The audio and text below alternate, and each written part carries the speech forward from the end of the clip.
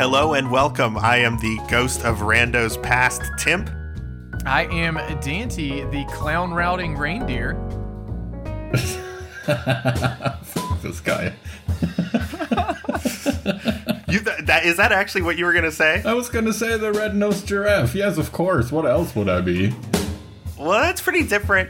We could still maybe make it work somehow. I guess. I can give me a minute. I'll think of another one. Hang on.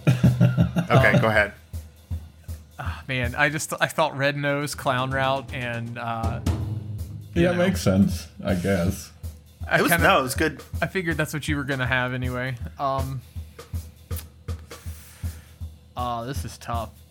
What the f*** does Frosty do? Not going to edit any of No, this you better. silence out. No. Yeah, all of this. Sorry, intro. This is thinking time. Big thing. Maybe I'll do some sleigh bells under it, just, to get the Christmas spirit going, the holiday please feel. Don't post this with me swearing. Oh, I mean, I'll edit it, but it's the spirit of the feeling that we want to keep intact. And if I take out even one word, I feel like we're going to lose it. Oh, I completely broke character already. I thought we were out of character here. So, character? Yeah. You're doing a character. You're doing a bit for the show. Revealed. Oh God! All right. Well, I mean, if we're not editing any of this, I guess I'm just Dante the Frosty f***ing Ice Rod, and we'll just go with that. Yeah, sure. And That's I'm good Murphy, too. the red-nosed giraffe. What a surprise! And this is Go Mode, a Link to the Past randomizer podcast. Can you believe that that's what this is? I don't know how we finally got here, but here we are. This is a show about Rando, and it's the holiday season 2020. I think we're all sort of ready for this year to be over, but we have some holidays to celebrate first. So to you out there listening, whatever holiday you celebrate, hope it's a good one, hope it brings you a little bit of cheer, and then let's get into 2021 and maybe change some things around a little bit, maybe try to improve the world some. But for now, I guess our headliner this time, sort of a toss-up, honestly, but I'm going to give it to our Advent Calendar Festive Rando, sort of part 2 of this discussion. Dante, you've been sort of keeping up with this, right? You've played a little bit more of this since the last time we talked about it. Yeah, I've played like 7 or 8 days total, so I'm behind, but I'm enjoying it. It's a nice little, I guess, like intro to Door Rando if you haven't really played any Door Rando before. I mean, we talked about it last time as far as like the setups and stuff, but I've noticed at least so far, like progressively the days get slightly harder, and then like at least for me they've kind of dropped off in difficulty, and kind of ramping up again, if you will. So I think it's a really good, honestly, it's a good training tool for people who want to learn how Door Rando is going to work. Absolutely.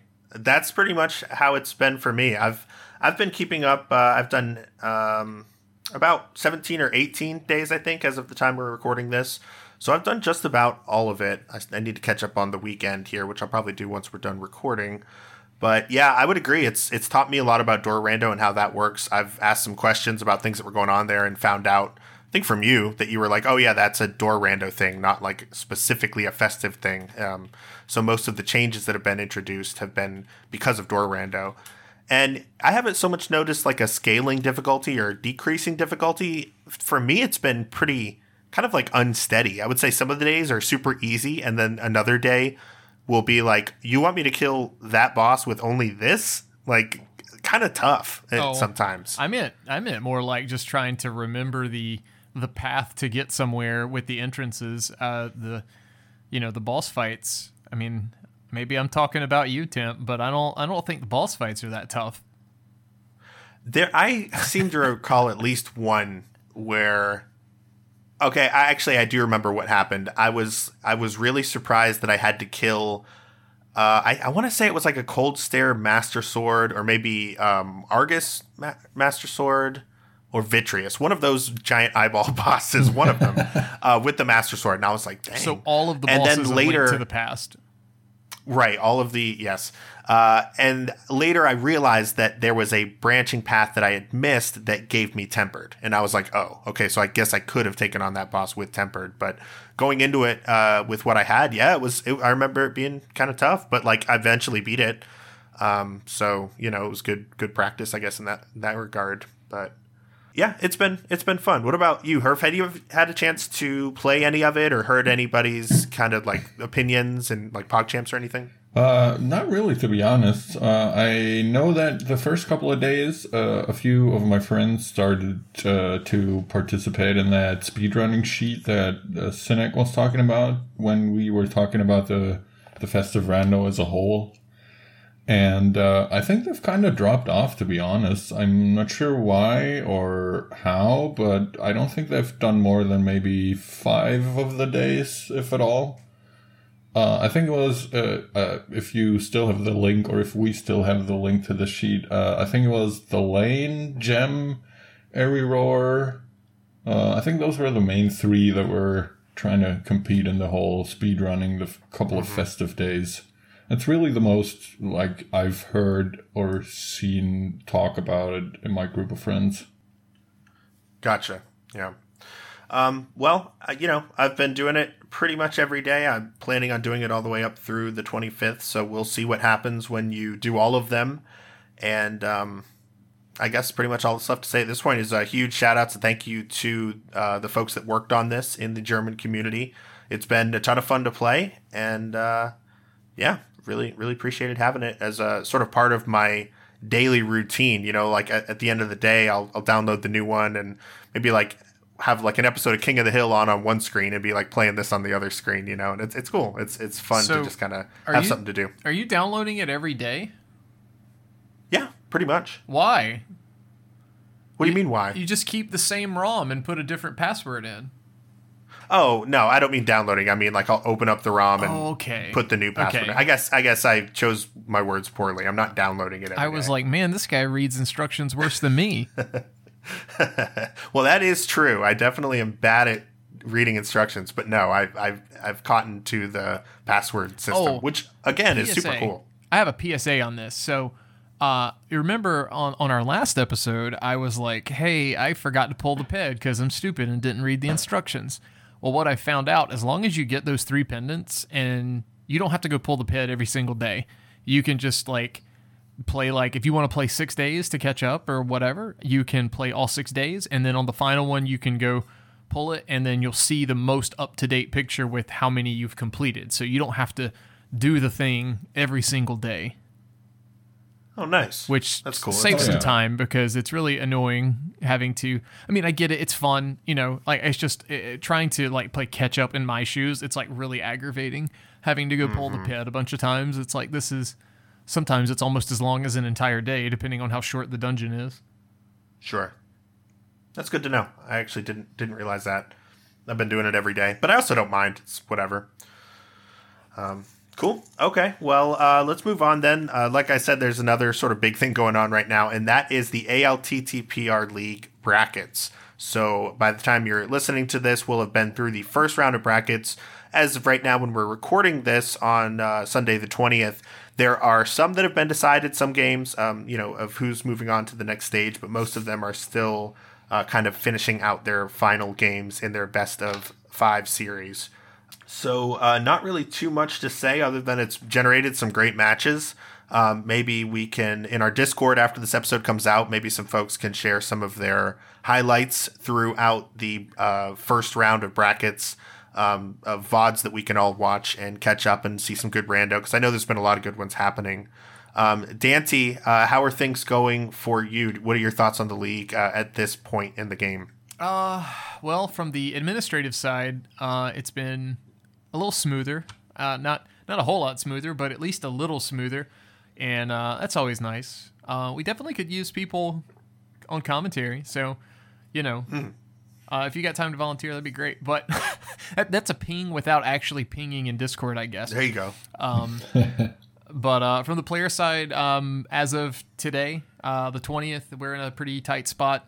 I've got to play Andy next for Game 4. Andy just said that he's going to be playing that. We do not know the settings, and we don't know the day yet because I just saw his ping like right before we started recording. So I've got to get my settings together and chat with him, get a date and a time set up. That's a win or go home situation for the Titans mitts. And if we win that, then we got to win another one. That'll be Game 5, and that one will be a decider. But for now, we'll see how things go. Wow, pug versus pug.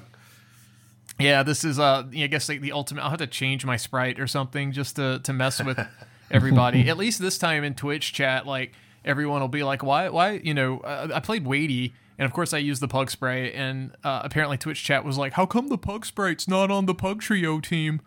And it's like, because Dante uses that sprite and Wadey doesn't. It's such a whimsical thing. observation. Yeah, so funny. That's hilarious. Yeah, it's chat will find the funniest stuff to just the funniest. talk about. They'll reach very far for those jokes. Well, best of luck to you. That's pretty intense, but I think you've got it in you. I'll be pulling for you. When is that match again? Don't know yet. Well, okay. If Tuesday Temp gets any info, we'll put it right here. Otherwise, it'll be a lot of nothing, and it'll be after it releases. Yeah. Yeah. Tuesday Temp here with a very exciting update on this front. On Monday, December 20th, 2 days ago, Dante did face off against Andy, and Dante was victorious. GG's to Dante, taking down ALTTPR's most watched streamer to force the Game 5. That game will be tonight, Wednesday, December 23rd at 6:10 p.m. EST between Sailor Nep of the Titans Mitts, the player of the Nightmare Seed Before Christmas, and Weighty Words, the SGL 2019 champ of Pug Trio. And as of this recording, I don't know the precise Twitch channel, but check the description for the official ALTTPR League restream schedule link, and they should have it listed. All right. Dang, GG's against Dante. That is so rad. Good luck tonight. And all right, let's get back to the app. Okay. Cool. All right. Well, best of luck to all of you who are who are on teams, who are in the brackets right now. Another special shout out to all those mentor tournament teams that are in the open brackets, representing our community. Best of luck to you as you continue on. I wanted to take a second here to talk about Rando Resolutions, because this is the last episode that you'll be hearing in 2020. So this is sort of the time to talk about it. So Rando Resolutions is something we started back in 2018, New Year's Eve. And it's a way to just sort of make a statement about the game and say it's something that you want to try to accomplish before the year is over. We have a channel in our Discord where you can state your resolution and then, more importantly, come back and update us, let us know when you have achieved it, and get some kudos from the community. So we didn't really talk about this ahead of time, so I'm sort of springing it on you guys. But do either of you have any Rando resolutions for 2021? I'll learn Key Logic one of these days. Maybe I should do that. Key Logic, you mean just like in general in all modes, or specifically like a Key Sanity thing? Well, basically just knowing which chests are in Logic and Key Sanity would be nice. I feel like I've learned most of the Key Logic for the open mode, but I mean, I know kind of how Key Logic works, but knowing in like cross keys and Key Sanity specifically, if I have X number of keys for Y dungeon, then Z chests are in Logic. That's kind of the thing that is just like, well, I could do this and get this many chests, so I guess we'll do it. That's kind of where I'm at, I guess. Gotcha. Okay. Herf, it sounded like you were going to say something. Yeah, I was just going to say, not really, to be honest, which should not be a surprise coming from me. I mean, I couldn't even tell you when the last Rando Seed was that I actively played. Fair. I mean, I can. Let me pull up the ladder, and we'll find exactly the time and date that our legendary friend Herfy Durfy had done that. Well, I think it was Season 2. That was quite some time. Quite some time ago, wasn't it? Probably Season 2, and it was probably a ladder race. That is correct. Yeah, you're right. Yeah. So I do have to say, though, I don't know if that counts. It wasn't really a resolution, but in 2020, I did learn how to do icebreakers. So for someone like me who plays like one seed a year, that's I feel pretty accomplished. Very good. Yeah, our Christmas you pretty miracle. Much have that now. Yeah, I guess a Christmas miracle on the 25th here will be exactly 6 months since our friend Herfy Durfy has won a ladder race or played. Like he went out on top with the W. Oh, I won. Oh, man, that almost makes me want to play again. Herf, do you think it would be reasonable to commit to... is there like a number we could throw out of amount Probably of not, seeds to per be year honest. you could play? I mean, unless you want to do a ridiculous number like 2. I was thinking maybe like one every 3 months, like 4 on the year. I mean, I don't want to commit to anything. Well, that's what commitments are for. They give you a reason to work towards A it. I know. 2-hour rando seed is much harder than a 60-hour Yakuza game. It really is. It is because I have to play the rando seed in one sitting. That's Exactly. really my You have main to. problem these days. Have to. I mean, I know you normally want to, but I mean, I don't have to. Yeah, I know, but I feel it always feels weird to break them up, especially because I end up like accidentally closing my tracker and then everything's gone or something, and I'm like, ugh. So yeah. I feel like getting the motivation to restart up a seed that you've played like halfway through is even worse than just sitting down and actually playing a seed. yeah, it can be not the best. I did it recently for the biweekly seed. I actually put that one down in the middle and walked away and came back. Hadn't done that in a long time though. But all right, well, we don't want to push you to do anything that you don't want to do, but think about it. Maybe we can get you playing. I'll try for the 4 in the year at least. I'll try for them. Okay. I won't promise it, but I'll try my best. I like it. Okay. Realistically, a goal for Herfy would be see how many Discords he can join that are ALTTPR related, and how many he becomes an admin of after he joins them. I mean, yeah. Yeah. That's pretty easy. All of them, apparently. I mean, I'm not even doing anything.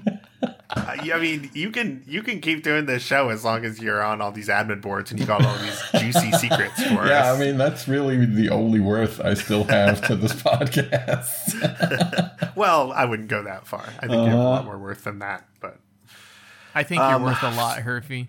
yeah.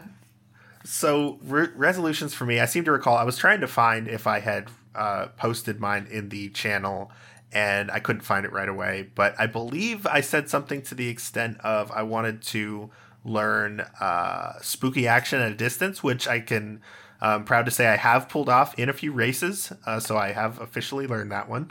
I think the other thing was probably related to putting my MSU pack together, which has gone pretty slowly. So I think for 2021, I want to say I want to have at least one music stream per month. And that's not to say like finish one song per month, although that would be even better. But just to keep things manageable, I'm going to say at least one music stream per month where I work on that soundtrack. And I'd like to be pretty dang close to having it done by the end of 2021 and then able to be distributed and all that. And in terms of rando, I think to keep it a bit more general than I usually do this year, I just want to say any qualifiers, I'd like to be in the top 50 of them, whether that's for SGL or a main tournament or something else that crops up, Challenge Cup even. I think top 50, even if that doesn't actually qualify for whatever the event is, I would feel really good about a placement like that. So those are going to be my resolutions, I think. That sounds pretty good. I think it's reasonable. Cool. All right. So if you want to share your resolutions with us, like I said, we have a channel in our Discord for that. You can just kind of go state them. If you want to follow up on resolutions that you set at the beginning of the year, you can feel free to do that. But yeah, it's just a good way to kind of, keep yourself accountable and make sure that we're continuing to get better at this game that we all love so much. All right. GMP community updates. Let's go. All right, let's start with our Overworld Glitches Mentor Tournament. As of right now, we're sort of in our break week for the holidays. I think there's maybe like one match being wrapped up for week 3 out of 4 of our Swiss rounds. Dante, I want to bring it over to you as a participant in this tourney. How has it been going so far? It's been going good from the at least my side, the player side. It's been fun. I've had Jetters mentor me, and I've had Malmo mentor me twice. And I've had Orange do like a session with me. Before the tournament started, when I got kind of thrust into the role, and all of them have been like super helpful. I think it's been super solid so far. I think there's been a lot of positive and hardly any, if at all, negative things said, to be completely honest, but it's yeah, I mean, I'm having fun with it. I'm learning some tricks. I've kind of settled into a rhythm of what I'm going to do, when I play the seed, and if it burns me, it just burns me, type deal. Mm-hmm. But yeah, it's been a lot of fun. I'd like to see more people in the community playing overworld glitches, and it sounds so like cliche, in a way, but it's also kind of like it's a tough mode because there's a lot of variance. You could be the higher class runner, but if all the items, we learned this in my match, this may have happened because someone in my match against MM2 Nest cartridge, he made the comment to me in Twitch chat one time before our race that he was going to get wrecked by me, and I was like, maybe not. And then it ended up being a fairly close race because I found a bunch of items and I just started relying on execution, doing dungeons, and then my Go Mode item was just sitting in the overworld, so I got it much later than he did. So it was, quite the close race, I guess, in a way. So yeah, OWG's kind of wild. That's fun. That's a lot of fun, yeah. And your record right now, you're 2-1. Yeah. Yeah, so I thought for sure you would be 4-0 because you are a very good rando player, So yeah, I think that illustrates your point very well. I guess I'll say that you could say I'm making excuses, but I mean I lost week 1. That was to Schulzer, and if you've ever seen Schulzer play, Schulzer's a very very good competitive rule set runner. So not saying the others are not that I've played. It's just that was I kind of expected that was going to be a coin flip on who got the items first type of deal with, overworld glitches. I didn't really think I could rely on any one thing to potentially carry me past anybody in that regard. Mm-hmm. So, but yeah, I mean, it's been a lot of fun. Looking forward to the little bit of a break, and then we'll see who I play week 4, and we'll see how brackets go, I guess. Awesome. Yeah, I've enjoyed just getting to know all these folks in the kind of greater OWG community. Like Schulzer, for instance, that wasn't somebody whose name I remembered seeing him, pop up in a lot of places before. So that's kind of new to me, but that's definitely somebody that I've got my eye on now, and I don't think I would have known that if we weren't hosting this tournament. So, yeah, it's been a great community to have around. They hang out and talk about glitches all the time. They try to restream as many races as they can. And even the ones that don't get restreamed, usually there's some folks just in a voice channel, just talking about it while it's happening. So, it's been great having them in the in the server, the Discord server with us, and definitely looking forward to getting into brackets and seeing who we're going to crown as our champion. Any other final thoughts on OWGMT? Like I said, just looking forward to how things are going to progress, but it's been a lot of fun. Cool. All right. So Biweekly Seed 62, the last one we did, the Chaos Mystery. Like I said, I did play this one. I paused it in the middle and came back to it. So, as I've said many times, we use in-game time for this, and we do that for a reason. We want to make it as casual and, fit into your own schedule as possible. And I decided to take advantage of that this time. I knew I didn't have a full 2.5 hours to commit. I knew I would have to probably get up a few times, during the time I had to play. But I was like, you know what, that's fine. I'm just going to enjoy the seed for what it is. And it was fun. It wasn't too crazy, honestly. In terms of, having the name Chaos in it. I think it was Key Sanity. You started with the book and the bottle, and the boots, which was you started great. With a few keys too. Yeah. Yeah, some small keys. And all of the pendants and crystals were vanilla, which was kind of cool. Well, they were in their vanilla world, if I remember correctly. I think they were also Eastern was green. Okay. It's been several days since I've played it. Yeah. I've played multiple seeds since then, but yeah, I mean, I had a ton of fun playing this one, and Timp and I were talking about this sort of before we hit the record button, but with Rupors being in this seed, it was one of those hilarious things where I was trying to get some Zora money at one point, and then all of a sudden I got a Rupor, and I'm like, well, this sucks, I'm losing money, and yeah, it just made a big mess out of everything. I had a lot of money trouble. I remember playing this one. The exact same thing happened to me where I raised 500. I think I even farmed it specifically, and then got hit by a Rupor and was just shy of Zora and had to come back later on in the game to get it. Huge waste of time. It was a couple times where the Rupor hurt me like that. But yeah, it's fun. It just adds an extra, element of chance to a game that's already very much about chance. So it's still, in a way, even though it can hurt you, it's still kind of fun. Yeah, I want to see a ladder, like a ladder mode. Not really, but we could have a ladder mode of nothing but Rupors. You start if with it was just a one-time thing. Yeah, you start not a one-time thing, but a one-season thing. You start with 999 rupees, and then like each Rupor takes away, I don't know, 300. That'd be kind of scary.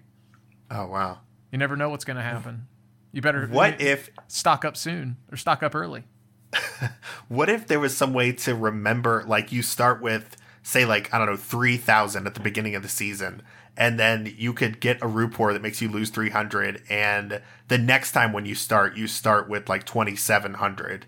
Like it continually like adds on like that. Wait, you mean like from seed to seed? Yeah, from seed to seed. No, yeah. I mean, that's basically your ELO ranking when you're losing. Yeah, I was just going to say, just have the Rupors affect your rating on the ladder. Yeah, like... Look, I'm just spitballing here, okay? Not every idea's got to be a zinger. that was a swing and a miss from our fearless leader. We can throw that one away. I'm just throwing things out there just to see what sticks. Not that one, though. Tell us where the Rupors touched you. So what do you guys want to do for 63? Because I was thinking maybe we just give them a normal one. Well, yeah, I'm fine with that. I'm fine with, a normal one, but you wrote vanilla, and I think you need to understand what vanilla is. That's all right. The original game. So yeah, vanilla, and there actually, I guess, is a type of rando seed called vanilla where it just puts the items in the chest that they would be in the vanilla game. Right? Yeah. Mm-hmm. Yeah, well, we're not going to do that. I just used the wrong word accidentally. So we're just going to do an open 7/7 defeat Ganon, what do you want to call it then? A standard? Because standard doesn't work because it's not 7/7. Standard. All right, open 7/7, defeat Ganon.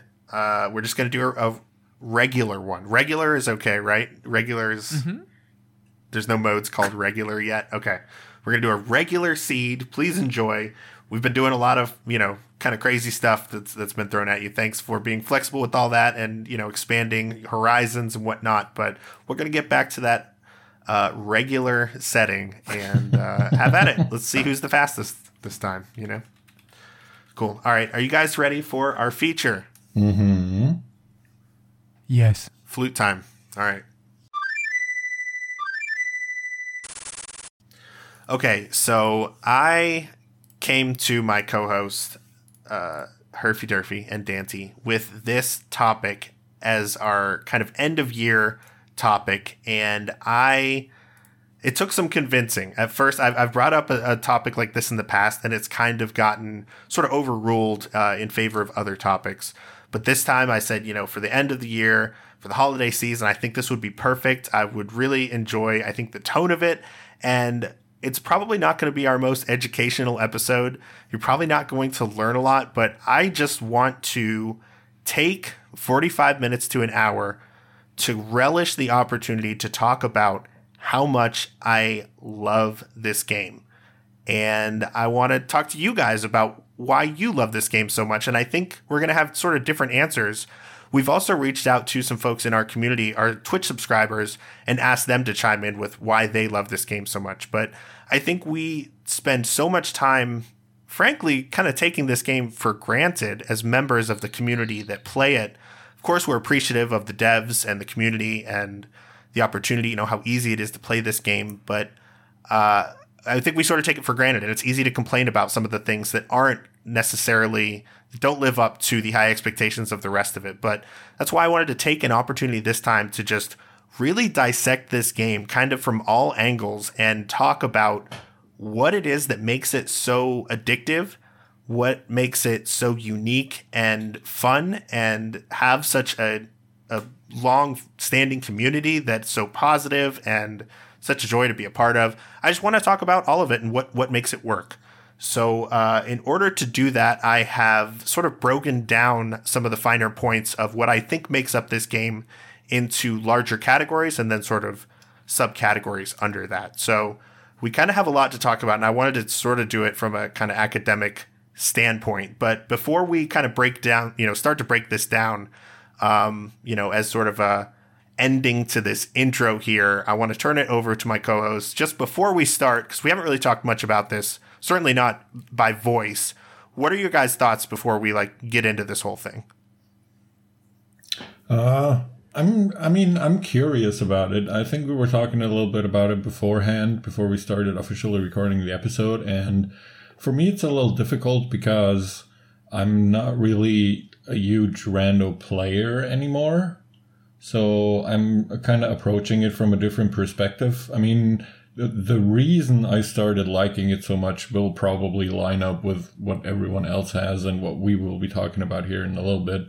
But the reason I'm still around, despite not really interacting with the game as much, is probably a lot different or more specific, I guess, than your guys's.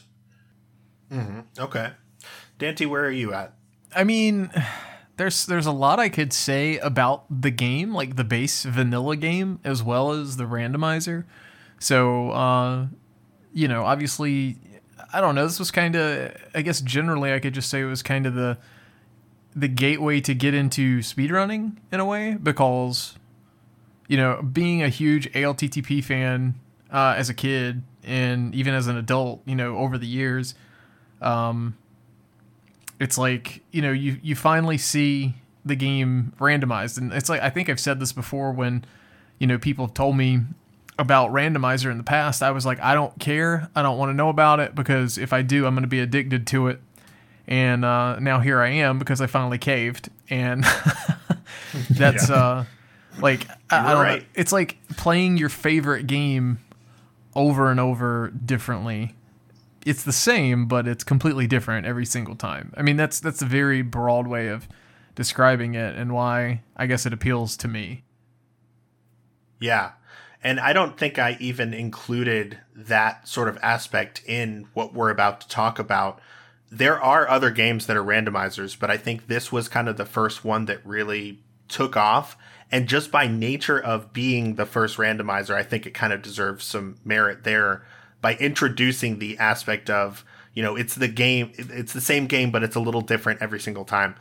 You could argue that, there have been roguelikes around, like Binding of Isaac and things like that have definitely challenged that statement. That I think you could definitely make that argument.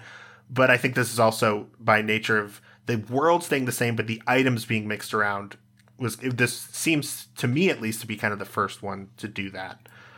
So yeah, that definitely tracks. And I think also what you have said is a very good transition into the first thing that I want to talk about here.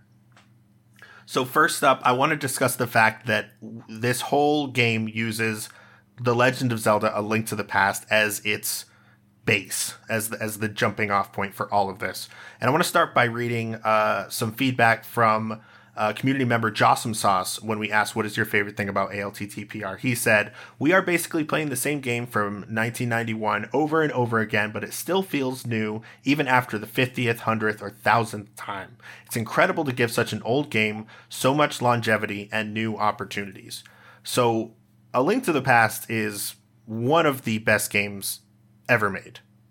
Just throwing that out there. Yeah, I mean, I don't think anybody would fight that. I mean, saying it's one of the best, for sure. Yeah. It's definitely a very, very good game. I think everyone can agree with that. I mean, you know how people fight on the internet about their top 10 lists or whatever. So I think it's definitely a bold statement by Tim that probably not a lot of our listeners would argue with, because, they're listening to our podcast. We're throwing we're throwing that word, one of the best. We're throwing that into our A Link to the Past echo chamber. So, that's, I know. we expect to get that. I'm back. Just saying, I think the very least everyone can agree with this, that it's very, very good. Yeah. It's a very, very good game. And one that a lot of us played when we were younger. So I think familiarity has a lot to do with, for a lot of us, the reason that we do enjoy the game so much. We have fond memories of playing it as a kid, and that helps with our familiarity with the game coming back to it now at this point. It's not just, oh yeah, I played this game before, but like, I used to love this game as a kid. I sort of remember I need to go like to the right here first. Isn't that right? Oh yeah, by the way, that's Eastern Palace. That's the first dungeon. So like just by having played it as a kid and really enjoyed it as a kid, I think that helps the ALTTPR experience do even better. It's just a really good game, y'all. Surely like one of the top 10 Super Nintendo games, like hands down, if not like top 3. I think that's probably a safer statement even than saying one of the best games ever made. I think very few people would disagree with that. Mm-hmm. But to kind of come at this as sort of a like an inverse kind of way, do you think if it wasn't A Link to the Past that was sort of the game that we all use as the ALTTPR experience, do you think we could do this with another game and it would have gone as well? I mean, you mentioned it yourself. There's a lot of randomizers out there that have blown up in popularity or even surpassed Link to the Past. Ocarina of Time being one, even though it's also a Zelda game, and that's just a type of game, I want to say, that lends itself very well to the randomization. But for a different game, the Super Metroid randomizer is, I would say, very popular. And works just as well. I mean, again, Super Metroid, probably also one of the top 5 games on the Super Nintendo. Absolutely. So it's kind of, comparing the same thing, I guess. But I feel like, it works. It's just, we all love Link to the Past very much. As Dante was jokingly calling it earlier, the Link to the Past randomizer echo chamber, so to speak, that, gives Link to the Past in our minds an edge already. And as I was mentioning, I feel like the Zelda formula, or the, I guess, action adventure or whatever you want to call it kind of game, lends itself to the randomization aspect extremely well. Yeah, that's a really good point. It's a character, right? And we even have all these sprites now that we can add. There's the customization available. That's really cool. But it's just a sprite, and then the direction that you press makes it go in the direction, and then you can press your buttons to use items. And it's like so basic, but that, I think, just like the way that this game is built already, like lends itself to being a great platform for a more generic kind of experience, or a more unique one like the randomized one. Yeah, absolutely. It's just easy to pick up, and it looks beautiful. Like pretty much everything from the Super Nintendo is aged wonderfully. Like that's kind of style is very in right now with the, pixel art and whatnot. Mm-hmm.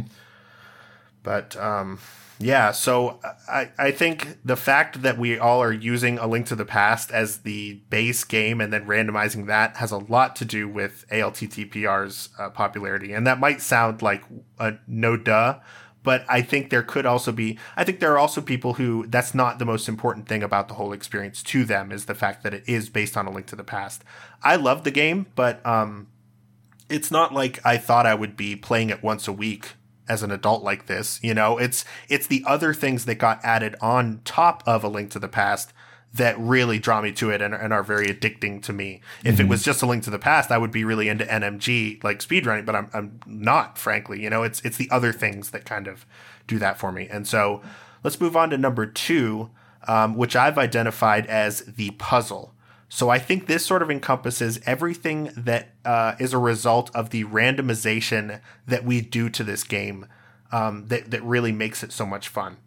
A submission from one of our subscribers, our friend Oro, friend of the show. The randomization is what's good about it. I love games of chance. I still feel a little excited when I'm about to open a chest.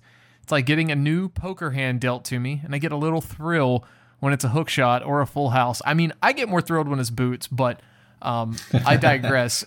I mean, the little dopamine rush you get every time you open a chest and it's something you're specifically looking for, definitely, is something that can appeal to you. People like that chance of, rolling the dice, so to speak, and there's not really, what's the worst that happens? You lose a rando race, not that big of a deal.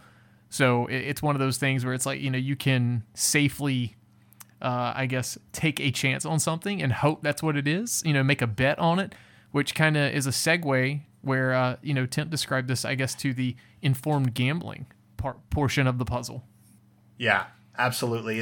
And Oro actually referenced this too by, saying a new poker hand. I actually had this written up and they didn't even know that. But I also think it's a lot like something like Texas Hold'em, where you can play the odds and the chances of something being somewhere versus not. And you can even read the logic, which we've talked about before. But at the end of the day, with true randomization and the fact that it is a computer doing the randomizing, you really truly don't know what you're going to get where. And when you play against the odds and you're rewarded, it's just like dopamine rush, I think, is honestly the best way to put it. Like, you can do with the information whatever you want, but when you open that chest and you find the hammer like deep into pod and you beelined for pod, like, that feels good. Like, that is so much fun. And that gives those of us who don't have the super high execution a chance at playing along with people who are a lot better than us. And that's another thing. We'll talk more about this in another section, but like, it's a true equalizer that really makes you feel like, well, I know I'm not as good as, somebody like P-Train or Ack or Gem or somebody like that, but there is a tiny chance like that I could just God route it somehow and they could make all the wrong choices. And suddenly, like, it's a fair fight. And that's wild. There are not very many other competitive things where that is the situation. Except for things like, Texas Hold'em and other like gambling sort of events. I don't know. But I love the randomization and the puzzle aspect, the way that how intricate the logic is. It feels like it was designed that way, but it really is kind of a happy accident. And I just love that so much. It's so much fun to decode. Just the way that all of this gets mixed around. And I think also it makes it extremely fun to watch too, because you can always sort of theory craft about what could be where and what that would mean for this person versus that person. And so it's also a great spectator sport because of the randomization, because it encourages people to watch and speculate and look for outs of what could happen versus what doesn't. But yeah, the randomization is really, it's got to be what does it for me, I'd say. Yeah, I could definitely get behind that. That is sort of the core part of the whole randomizer experience, hence the name as well, I guess, But I think, that's sort of where the whole popularity and hype kind of comes from. Because the same thrill that you yourself get as a player is also what's keeping the viewers glued to the screen, I don't really, that sounds kind of stupid, but I don't really care if I'm opening a chest and on like left side Swamp Palace, or if I'm watching someone that I'm rooting for open that chest. If a hookshot or something great pops out of the chest, I'm happy either way, and I get that little, thrill and a little dopamine rush, and I'm like, oh yeah, man, that's really good. So I think that's definitely an extremely important core part of the whole experience for sure. Yeah, I'm reminded of when we were at Speed Gaming Live in 2019, watching the final race of Weighty Words against Gem. And I think it was Weighty Words found an ice rod somewhere that Gem hadn't been yet. And Turtle Rock was a crystal. And the whole room, would gasp. It's because we all know the implications of what it means to get that. It takes a lot of knowledge to get to that point. And I think that's also something that's like very fun and rewarding about watching this, is like, once you are on board and you understand why it's gasp worthy to get an ice rod right there, it's fun to share that with people. And then we have this whole other aspect of the logic that this is something where I have to say, I really don't think it would be possible to recreate this aspect of the community if it was like a real studio making this game, this experience for us. And that's the glitch aspect of things. The fact that we have a logic that we have to follow and that the items get sorted in, but that we can break the system in ways that are both ordained and forbidden, is such an incredibly cool aspect of this whole thing. I mean, we have like, the Overworld Glitches Mentor Tournament crew that I talked about before. They're all hanging out in our Discord. These are people that love these glitches. Like, that's kind of, I would guess, probably like the fun part of it for a lot of them is working on these glitches, finding them, discovering them and finding ways to use them and winning races because of them. Like, that is just another layer to this whole thing that I think is so freaking cool about ALTTPR specifically, Mm-hmm. Yeah, I know other randomizers have that too, but yeah, it's just incredible. Yeah, it's just like what tricks, can you do, what, and stuff like that. And when you learn said trick, like you see a trick and it's like, oh man, how did that runner do X thing in, whatever dungeon? And then when you learn it yourself, it's definitely one of those deals of, it's another dopamine rush, I guess, right? Like you're just like, oh, hey, I did this thing that I thought was really hard, really impossible, or it looked impossible, and now I know how to do it. So it's one of those things where it's like you educate yourself. I guess you have a little bit of a goal. You're like, hey, I'd like to learn that, and then you do it.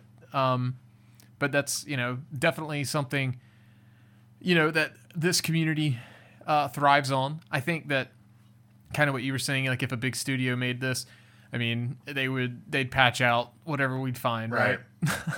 Yeah. Yeah, this would be a hard thing to recreate if it wasn't, sort of a guerrilla kind of dev team, that responds to the community and what they like and want, as well as our dev team does.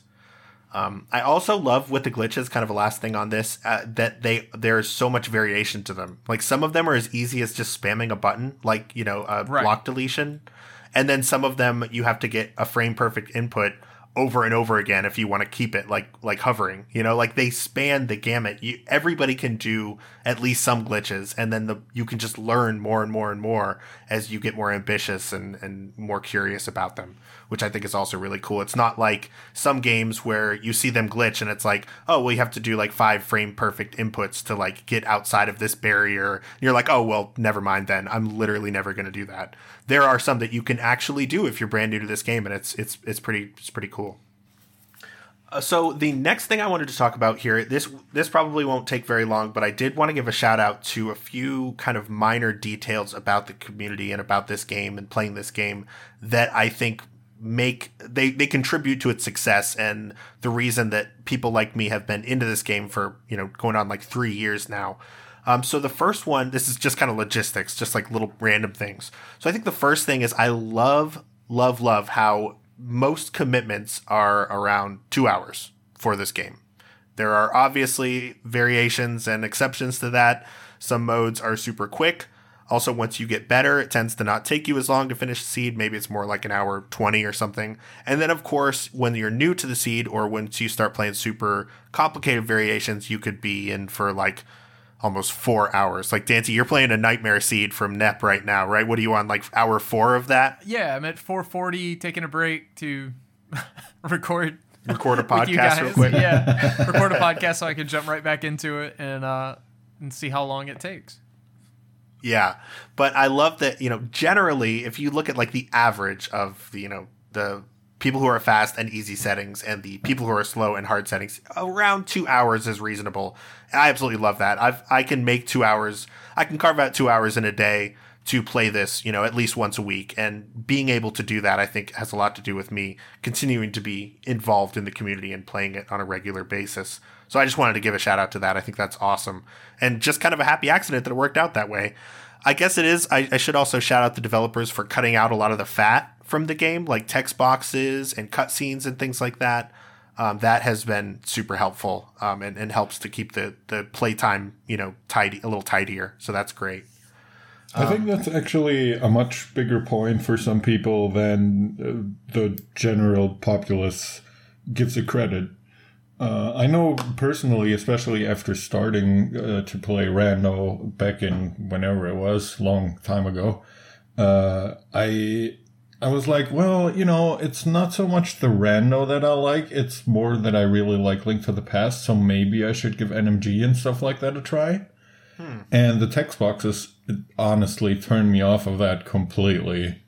And just, the fact alone that Rando had almost no text boxes really made it so much more appealing to me. Apart from the fact that, after I played a couple of seats, I realized it's much more fun than just playing the normal game over and over and over again. But at first, that was definitely a big selling point for me, strangely enough.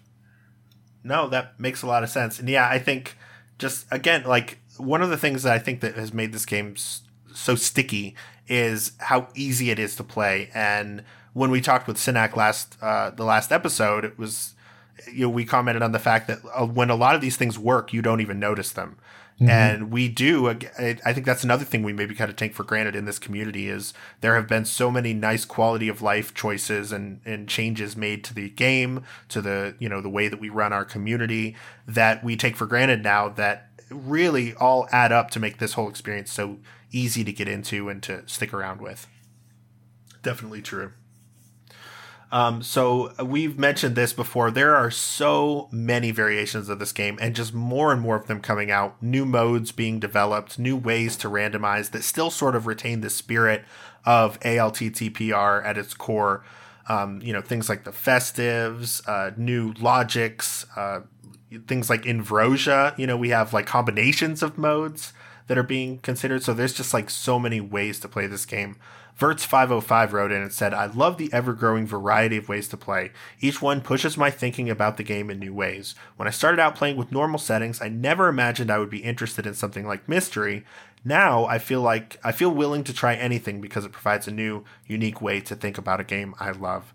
So the variety for me, I have to admit, like I'm more of an Open 7.7 person, but I do enjoy checking out these varieties, and I can certainly appreciate the fact that there's a lot more out there than just the Open 7.7, and there's so much game here that can be played, and the devs do a really great job of carving that out and allowing us to play all of them. Any other like little kind of facts, like logistical type things like that you guys want to shout out, or should we move on to our next heading here?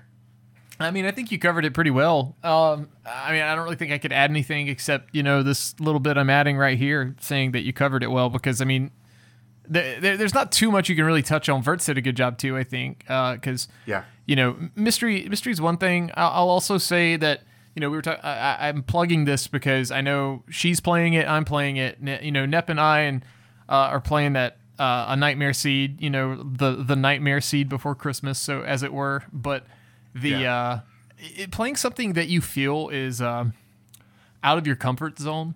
I've said that before about getting better. If someone wants to be competitive and get better at it and find the game to be more fun and not be intimidated if, you're in a tournament with harder stuff, playing something stupid hard, even if you don't beat it or it takes you 25 hours of playtime, like that goes a long way, I think.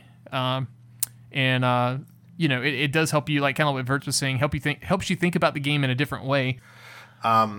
Cool. Okay, so let's move on to our next heading here, and I'm going to start off with a comment that we got from Lumaga, who said, this is less about the game itself, but the community is generally top-notch. It's great to share something that I was fond of in my childhood with others. So the community that we have here around ALTTPR, could not agree more. Top-notch, I think, is a perfect adjective. I want to start by talking, though, about the dev team.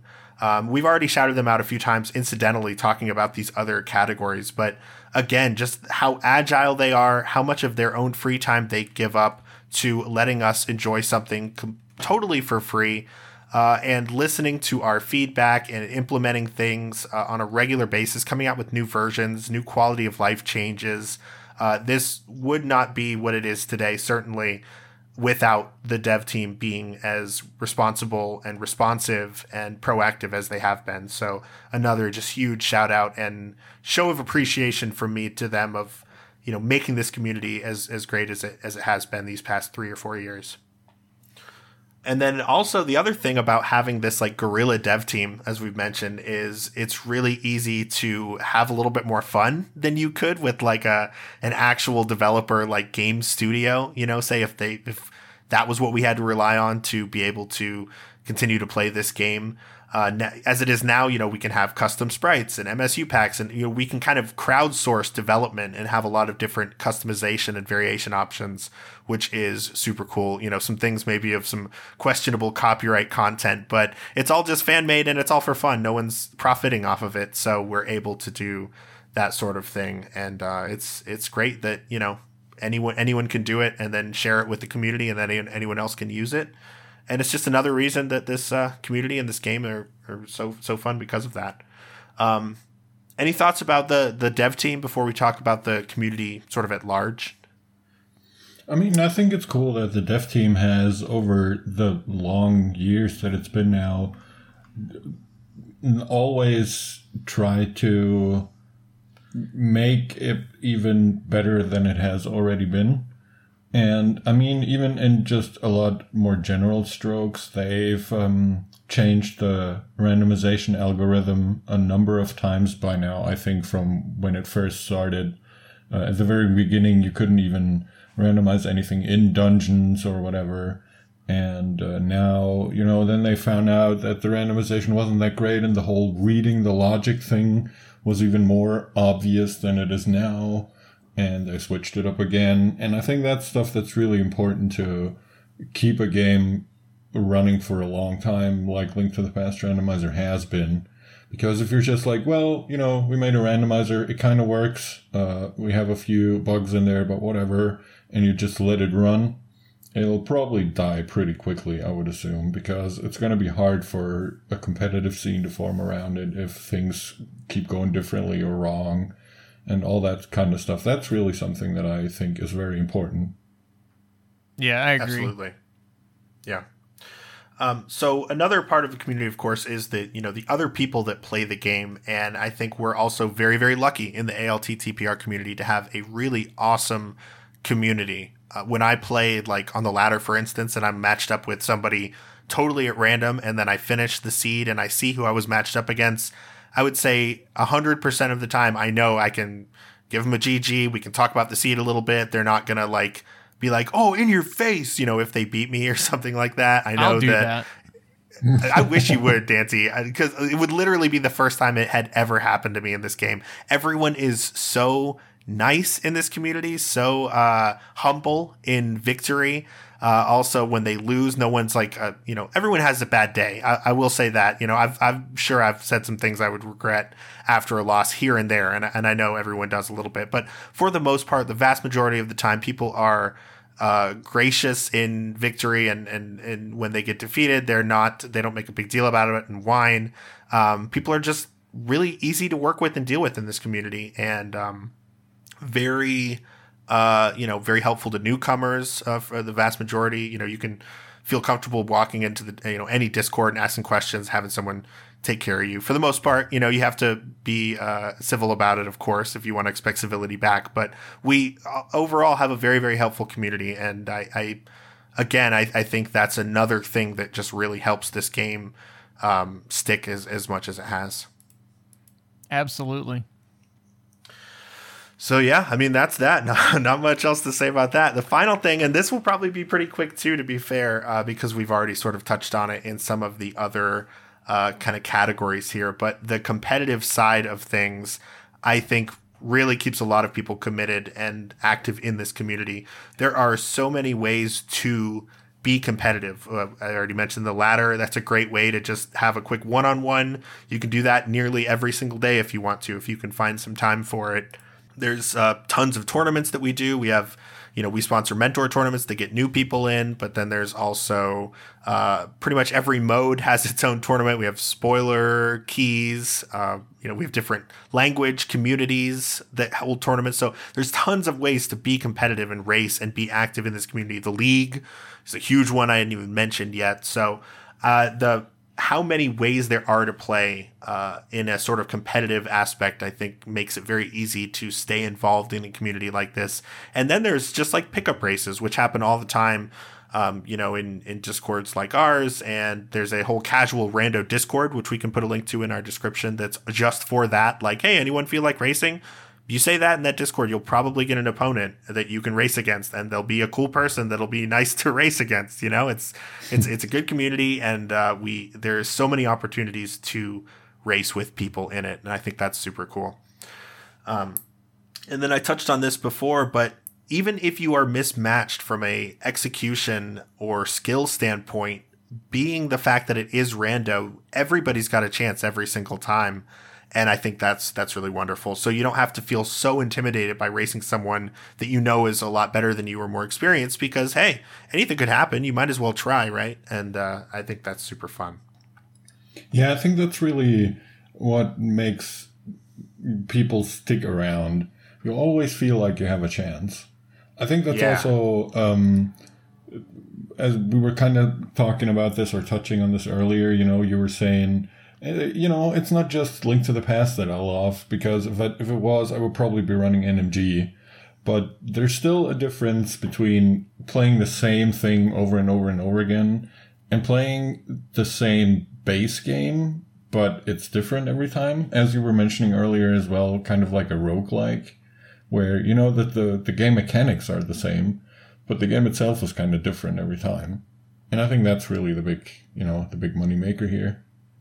Absolutely.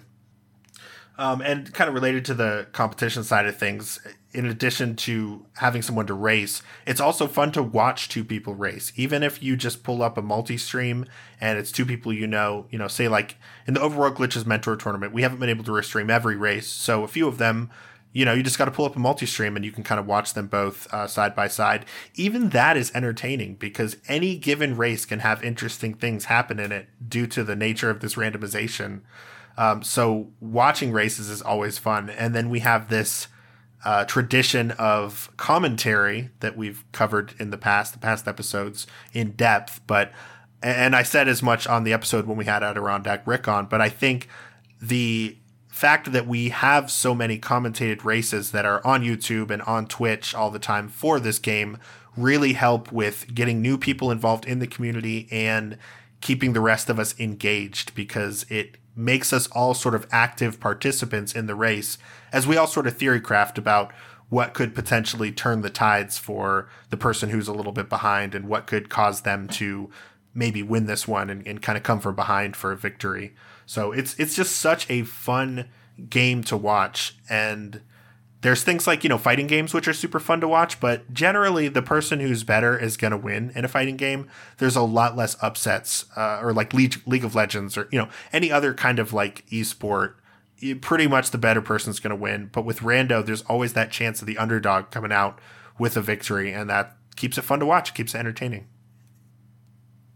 That being said, just to counter what my own thing that I've just said, another thing that I really like about that is that generally the people who are better will usually win. If it was just totally chaotic random, that would almost be just as unfun, right? If it was like, well, it doesn't even matter if you're good or not, because like it's rando gonna rando. But no, if you're better at this game, you can make up on a poor decision that you made through sheer execution, and still you're probably going to win most of the time. So there is still a reason to practice and try to get better and study this game. So I think that's important to mention too. It's not just like a crapshoot. You really can get better if you watch more and study more and practice more. And that is also super appealing, I think, to people who are looking to playing this game and getting into it and getting better. So I think we've covered most of the sort of angles that I had in mind. Before I leave you guys with our final question that I have for you guys, are there any other just final thoughts on like things that you'd like about this game or this community that I maybe, that the three of us maybe didn't specifically kind of shout out yet? Man, it's kind of hard, to be honest. Yeah, it's hard to like pinpoint it. I mean, what you've all said here is kind of a general consensus in a way of how I guess I could say I feel about it. With racing, what would be your favorite? My favorite, I honestly think I enjoy Link to the Past and the puzzle aspect maybe about 60-40 as far as like if I'm making 100% of what I enjoy. So and I say 60 to Link to the Past because honestly, like that's literally what I liked the most as a kid. Like it was my favorite game all time. Like it was my favorite game. So I've played other randomizers. I like Super Metroid Randomizer. It's because I know how to play the game and I know the vanilla.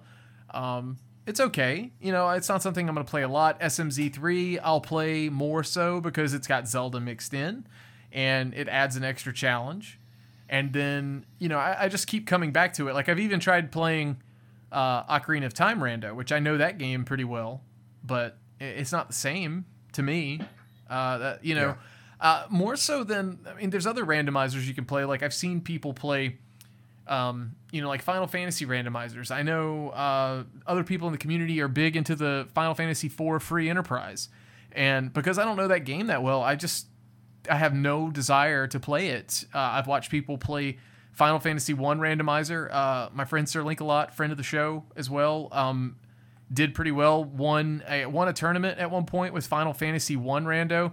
And while I'm watching stuff, it's like in restreams, I'm like, I have no idea what's going on, Yeah. But I mean, that's the thing is like Link to the Past is that familiarity, and that's probably why I'm here and not at another game, like another randomized game, so to speak. Yeah.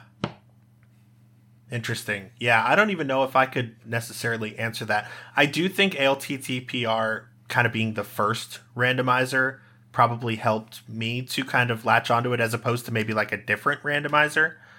You mean the first one for you? For me.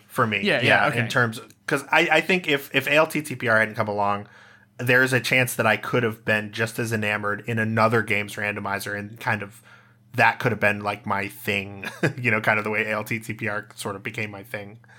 But yeah, I just have to wonder. I always wonder, like, is it the fact that it's A Link to the Past, or could it have been another game? And I know we sort of already talked about that, but Herf, what about you? If you had to like identify one of these sort of general concepts, what do you think it is that makes you like the game so much?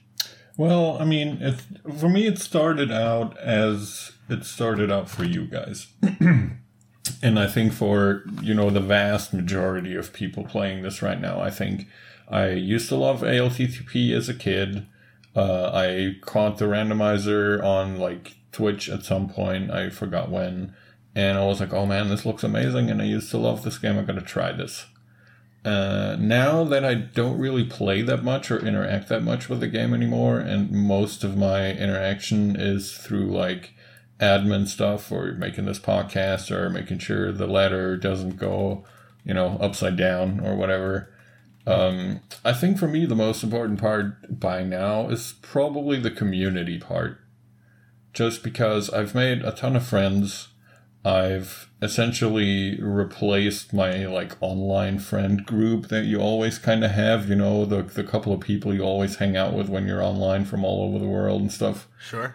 They're pretty much all ALTTPR guys now.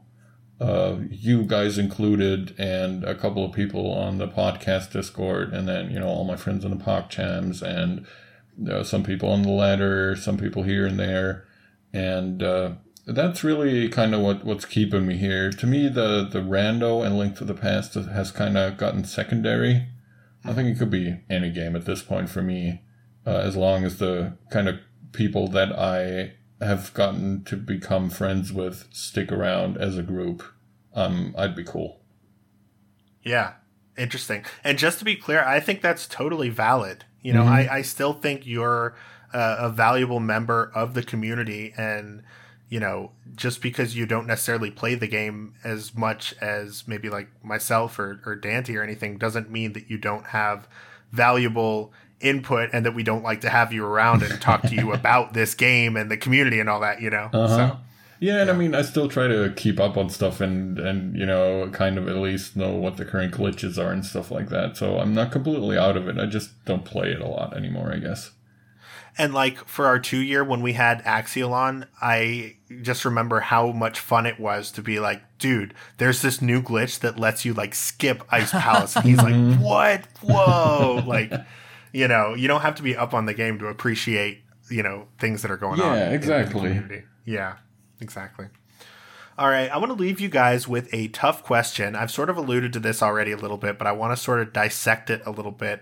This is something I've kind of been wanting to discuss on this podcast ever since, like, coming up with the idea of the podcast. It just struck me as such a good, like, let's really dig into this concept kind of question and really, like, come at it from every angle we can.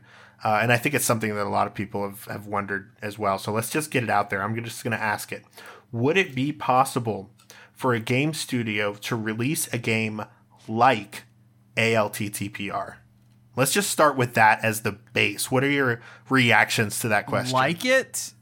I mean, that kind obviously. of... I mean, obviously, Yeah, yes. obviously. I mean, if it's Is it like obvious? Yeah. So why don't you start by defining what does that mean to you? Like it, like what does a game have to include to be like ALTTPR? So when you say like, it's especially since it's in italics on this outline, I'm looking at it as in it is similar, not the same, not like a side by side thing. It's just sort of similar, as in the items are randomized and there's logic to it. Like, if that's the case, that's a very like comparison, quote unquote. So if it is, then yeah, obviously, because I mean, it's not hard to make a roguelike. We've already seen that. We've already seen a big studio make Isaac. You know, Isaac is a really good game. And it's similar in some aspects. It's top down. It's sort of randomized, and it requires skill. Yeah. I think the main difference between something like Binding of Isaac and this, to like really oversimplify it, is not randomizing the world, but having the world be static and randomizing what you find in it and what can be unlocked by certain items. So, I think that to me is the like. But Okay. yeah, go ahead, Herb. So my take on this is I read the like as essentially, to make it also simplified, I read the like as could an actual game studio, be it like a AAA studio or something a little smaller or whatever, make a randomizer for either one of their games that they already released or for a new game that would either be just a game that is a randomizer or a game that has a randomizer mode. That's kind of how I see that like. And what would your response And my be answer to would that? also be yes. My example of that being Bloodstained, for example. Oh yeah, that Sure. definitely. Released a randomizer mode that I don't know. I barely know anything about it. I know that I enjoyed the vanilla game a lot. And I know that I think Solsky tried out the randomizer a couple of times. I'm not sure if it's a good randomizer or not, but I think it's definitely possible. Okay. I think maybe to try to get into what the core of like what I was asking here too, to kind of give it another interpretation. If you look at what to you is important about ALTTPR, you know, of those like 6 like headings or whatever that we just discussed, if there's 2 of those that are like absolutely essential to you, do you think a game studio could capture those 2 or 3 aspects in a faithful way that would make you just as invested as you are in like the way everything's set up currently? This might sound like a little bit of a cop-out answer, but I think that in theory, yes. In practice, unfortunately, as we all know, and maybe this is just, you know, the bitter, cynical old man in me, but as we all know, most game studios are more about profit than making actually good games. So I don't think the big suits at the big round table will be like, oh yeah, the numbers work out for this randomizer idea you guys brought to me.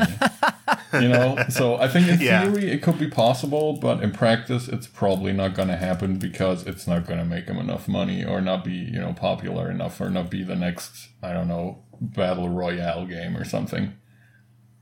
Yeah.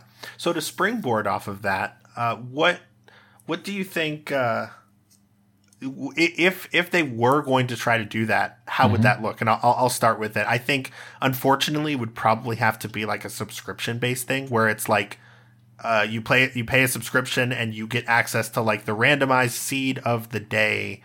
And then like you can try to get on the leaderboard for that, and you can play unlimited amount of times as long as you are in the like subscription. And already just hearing me describe it like that makes me hate it. You know, like I would not like that at all. The thing is, getting back to what I was just saying about how they're all about money and stuff, I think that's unfortunately how it would look, especially from a big AAA studios like EA or something like that. They definitely try to milk it for every cent they can. Yeah. But again, in practice, it can look very differently. They could just make a nice looking UI for it as, like you got your new game, load game, save game, new game plus, and then randomizer is the next option. And then you get like a screen full of a couple of options that kind of looks like the customizer screen on the ALTTPR site, and then you hit go, and it just fires you into the game and displays your seed number somewhere, and you can share that with other people or whatever. I think that could work just as well without any kind of subscription service. Of course, that's kind of what we were talking about very early on with the base game. It kind of depends on what base game you're using for this. Because if your game doesn't have any items that you can randomize or any logic that you can follow, if it's just like a side-scrolling beat-em-up game, then, okay, you can maybe animize it or something. But other than that, you're kind of limited in your options just by kind of what genre you're choosing to randomize. Yeah. So let's do an experiment. Let's get nasty for a second. What if you built a Link to the Past randomizer from the ground up in a new engine, but all of the items and item requirements and the world layout were the same, just different. They just look different. The music's different sprites, but like the world is the exact same. Okay. Could a game release something like that, or would they be in trouble for some sort of copyright infringement? Oh, they totally. Yeah, there'd be would probably copyright. get in a lot of trouble. Doesn't that seem like that would be a hard case to argue? No. Of like the layout of things? As soon as you compare the overworld maps, they're going to be like, yep, that's the same map. Sorry, guys, you're just copying this and throwing another texture on it. Okay. So, continuing with the experiment, how much do you have to shuffle that world map? You know what I'm saying? Yeah, but we're not lawyers, so I don't know. Yeah, I don't know exactly either, but I constantly wonder about this because I'm like sort of surprised it hasn't happened yet, So, okay, if they redid it by like some Chinese company and, it was on the NES instead of the SNES, I think they might be able to get away with that. But, if they made it exactly the same, I don't think they could get away with it. My question mainly is why? Like, what are you hoping to gain from that? Why are you making a Link to the Past but different looking? Are you trying to get the people that couldn't afford the original Link to the Past, or what's the goal? Wait, I know. All right, it's the spoiler time for the episode, guys. Timp is launching his game studio, and he needs an idea for a game, and this is his idea. No, I know what this is. Tim is gonna go the way of Soulja Boy, and he's soon gonna sell his own handhelds. They're just like rebranded, whatever it was. Do you guys remember that whole thing? I do. No, what happened? Have you never heard of this, Tim? No, what did Soulja Boy do? Soulja Boy started selling like retro consoles and shit that were branded with his name, but it was essentially just like retro machines bought from Amazon with a different faceplate on it, and they didn't really work and stuff like that. It was such a scam.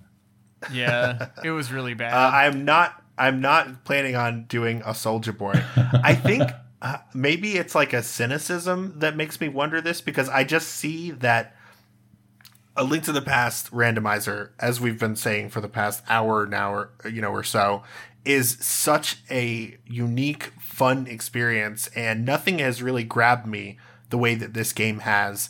And I can't understand why a corporation has not swooped in to try to ruin it for me yet. I mean, like, I'm not trying to be mean here or anything, but you're also looking at this with like the most rose-colored glasses that exist in the universe, probably. I don't know. I was going to say beer goggles.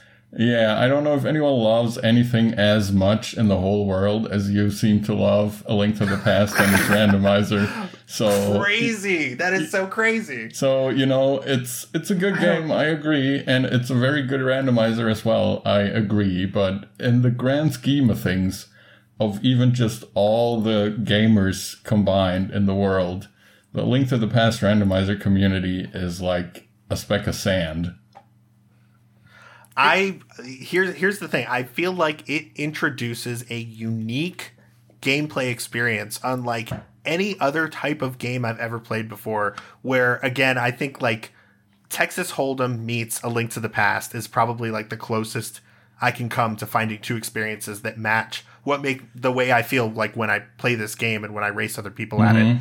And like, I've played a lot of video games, and this is, I don't know, I just feel like this is such a unique experience.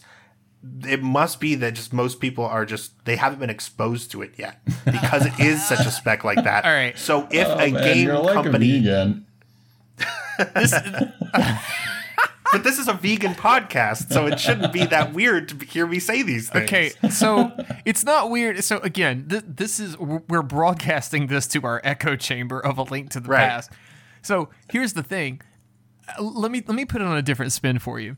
All right, so I mentioned Final Fantasy IV Free Enterprise. I mentioned, there's a Super Mario RPG randomizer that's kind of okay. It's not that great because of the way that game's laid out. But let's stick with like Final Fantasy. So, because that's an open world type thing. Like somebody out there, and there's not just one person, but somebody's, like a group of people, that is their all-time favorite game. Like me, with A Link to the Past, okay? So they have played that game hundreds of times. Vanilla, like even, I'll say not even speedrunning it. They've just played it because they enjoy it that much. So then they find out about Randomizer. And then they have those same rose-colored glasses that you have on with Link to the Past because it's their favorite game. It's a whole brand new way to play it. It could be Ocarina of Time. It could literally, be, one of the Soulja Boy retro consoles. Like if a randomizer comes out for that, like it just randomizes what it actually does and none of it works. I mean, if that's their favorite thing, then they're going to really like it when it's randomized and they can do it a completely different way.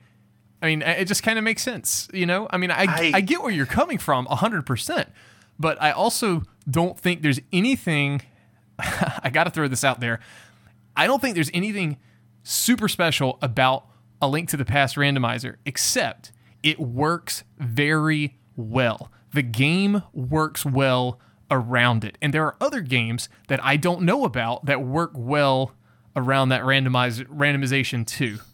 But I like this one. I play this one. And so that's why I'm here talking about it. That's why I play it so much. That's why I put all my time into it. I mean, does it kind of make sense?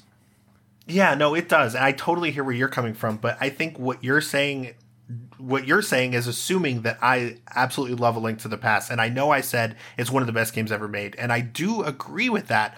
But the thing that I really love about this game is the randomization and the switching around and the logic puzzle of that. A Link to the Past does happen to be a great platform for that. But I guess to like get behind the core of like why I'm asking all these questions is I don't think the A Link to the Past aspect of this is, for me, an essential part of it. I think if there was a differently, branded sort of experience that was the same idea, where again, it's a static world, randomized items that open up certain things. That is the core of what appeals to me. I understand what you mean, but I think that's what we were talking about earlier, and I guess that's also kind of what Dante just mentioned and what you just said as well, is they mix very well. But it's not that it's A Link to the Past that mixes very well with the randomizer. It's that the action RPG, adventure, whatever genre you want to call it, mixes very well. And that A Link to the Past has extremely fun gameplay mechanics. I think that's a big point that makes it work so well, It's just fun to walk around and slash your sword and dash with your boots and hookshot across a gap or something like that.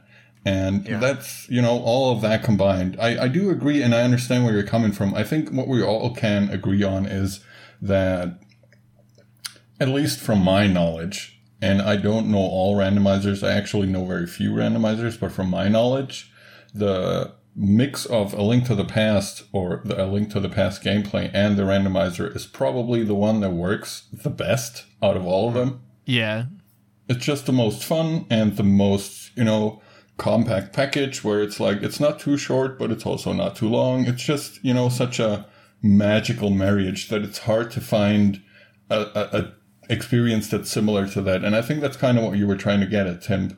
That just, the combination of all of those things, and it just turns out into something that works so incredibly well is, that's pretty unique for sure. I absolutely agree with that. and I'm just surprised that no one has tried to profit off of that. I guess, is like where it comes from, is like why I'm so surprised that this, super unique gameplay experience like we've just described, the only way to play it is basically like this bootleg, Link to the Past ROM thing that we've done an incredible, or the devs, I should say, have done an incredible job of making very easy and accessible, which is awesome. But it's sort of an underground kind of thing, and it's also such a unique experience. Yeah, and I can definitely agree with that, but I think that again comes back to the big suits and the big decision makers for all the big popular games. Mm-hmm. They're probably not really aware of it, and they probably they just don't see the money in it. Especially, consider this. Do you want to sell people a new game every year because it's FIFA 2021 instead of FIFA 2020? Or do you want to sell them a game that they can play an unlimited amount of times and it's different every time and you get like $50 once and never again? Yeah, they're not going to do that. Yeah, so, that's like the easiest way to probably think about this, I would assume. Mm-hmm. Yeah. Well, I think at the end of this, we've at least, discussed a lot of the things that make this game so special, and at the end of the day, we just should be thankful that we do have this game and this community and this these developers and all of the people who help to make the community run and make it interesting and update it. Folks like Synack and Big Dunka and of course VTorp and the development team. We're just super fortunate. I guess in a way I don't really want it to change because I love the community the way it is, but I can't help but think that like if more people knew about it, more people would be into it. So I just kind of want to like spread the word really as much as possible. That's the way to be. I think we're doing our part in that with this podcast. Fair enough. We are doing that. Okay, let's go ahead and wrap it up. So thank you again to our Twitch subscribers whom we, sent a form and asked them, what is your favorite thing about ALTTPR? We did that last time with Synack and opened up questions for him. I think that's something we're probably going to start doing more regularly, if not maybe even every episode in the future. So if you want to be a part of that exclusive group that gets an opportunity to answer some specific questions about the episode and potentially have your input read on the show, then I would recommend joining or subscribing to our Twitch, twitch.tv/GoModePodcast. That puts you into a unique hidden channel in our Discord where we'll post questions like this. It's super so another secret. shout out. Yeah, super secret. So shout out to the folks that submitted questions there, and thank you for that. And if you want to be a part of that, just you can subscribe to our Twitch, where you can send us emails too if you have just kind of general questions or want to reach out to us. That's email@gomodepodcast.com. We're on Twitter @GoModePodcast. Dante was taking over doing some posting this morning. I saw. I love to see that. Just one. I got to come up with some more like. What I posted on Twitter was a little more on brand with Temp. I need to have something a little polarizing from Temp's online persona there, and that way people will know when there's a Dante takeover on the Who's socials. at the helm? Yes. I love it. Hey, want to I'm cool with see it. Wendy's levels of posts from you guys. Nothing else. Anything other than Wendy's, maybe Arby's. Those two. Just like talking extreme shit to Majora's Mask randomizer. Yes, please. Oh my God. Okay. Shout out to the MMR community. You guys suck. No, I'm just kidding. But yeah, we're also on Twitter, and then of course our Discord that we talk about like literally all the time. You know how to get at it. It's in the episode notes. Individual Twitch page shout outs. I'm at twitch.tv/temp_. Trying to do more music streaming, playing rando occasionally, of course. What about you guys? Tell us about your Twitch channels. All right. I'm not going to do it for you this time. I'm at twitch.tv/herfydurfy. And the most recent thing I streamed was a round of Jackbox with the homies. Dante was there as well. Yeah, it was good fun. Yeah, Nice. I guess my Twitch channel, twitch.tv/thefearagent. Go, please come and stroke my ego some. I told him I'd say that. No, twitch.tv/Dante with 3 A's. Yeah, that's where I play stuff when I stream. Sweet. Do you guys have any shout outs this time? Oh, yeah, for sure. So I've got 2 shout outs. The first one, a normal shout out to a game that I've recently played that I feel is kind of underappreciated. I've hemmed and hawed about getting Immortals Phoenix Rising for my PS5 for a while now. And after my work gave me a $25 gift card, or 25 euros, I guess, in my case. That's more than I decided dollars. to... Huh? Yeah, it's more that Yeah, way. if you got 25 more, euros, it's more than $25. Yeah, I think it's like 30 maybe. I don't know. Anyways. Something about that. I got it, and if you enjoyed Breath of the Wild, I think you might enjoy it. It's definitely not perfect, but I had a lot of fun with it. It took me about 30-ish hours to play through once. I definitely didn't 100% it, but it was a lot of fun, and if you enjoy Breath of the Wild, this might be for you as well. Nice. All right. And Very cool. my second shout out goes to, and I just remembered this while we were recording. My second shout out goes to Flesh and some numbers that I forgot already, and the podcast that we were on. 177. Yeah, 177, a while ago. Because I feel like we kind of touched on most of the stuff that we've talked about today there as well. Maybe not in as much detail, but give it a listen if you want to. It was a great episode, I thought, or a great 2 episodes, actually. It was definitely a good time on Speedrun Education. I had a good time with Speedrun that. Education. Yeah, that was fun. Dante, you got any shout outs? Yeah, I got 2 as well. One is for the Fear Agent. I want to shout him out. So his Your ego, Twitch channel. yeah, my Twitch channel, so his ego can grow even larger. On top of that, I'm on a more serious shout out. So I'm probably maybe a month or 2 out of having this. There's a company called Step Revolution, and this is kind of dance game related, but they make home version arcade pads, if that makes sense. They just kind of plug in USB to PCs. They're really hard to get.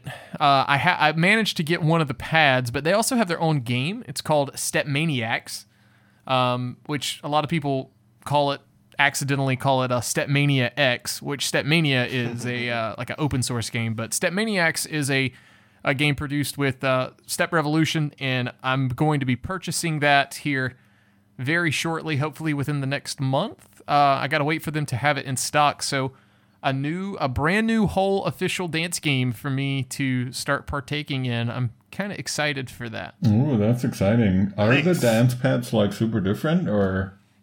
So basically, the biggest difference is the pads are like they have like a bunch of LEDs in them. You can like make custom. I mean, obviously it's like smaller in size, but you can make custom pictures for the arrows with the LEDs like inside of it. But you're very limited neat. with what you can do.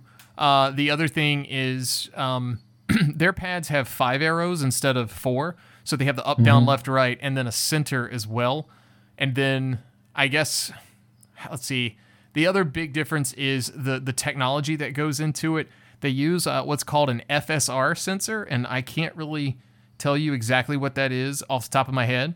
But basically, they're very programmable to detect, like, I guess, like weight that's being pressed against it before they trigger. So they're customizable as well. Like, and you don't have to like come up with this engineering way we do with DDR and put like layers of tape and like put pieces of tape in specific spots. So like when you step on it, you don't have to step as hard. So you can make the pads as sensitive or as non-sensitive as you want them to be. In a way, you can overclock them is like one of the terms they use. So they can get like hypersensitive if you really want them to be that way. So I'm looking forward to getting my hands on it and basically having a new game to play. Nice. And you'll be doing streams of that. I Oh yeah, imagine, that's right? the plan. I mean, we've already got everything, basically everything to stream it. It's just a matter of getting set up with everything. Beautiful. Very nice. I'm going to shout out a couple podcasts that I like in the spirit of this being a podcast. I listen to a bajillion podcasts, so I'm going to shout out a few of those. One of them actually took a long hiatus starting in March and just came back about a month ago. It's called Androids and Aliens. It's on the Glass Cannon Podcast Network. It is a live play of the game Starfinder, which is like Pathfinder, but in space. Pathfinder is sort of like Dungeons and Dragons, but a little bit different.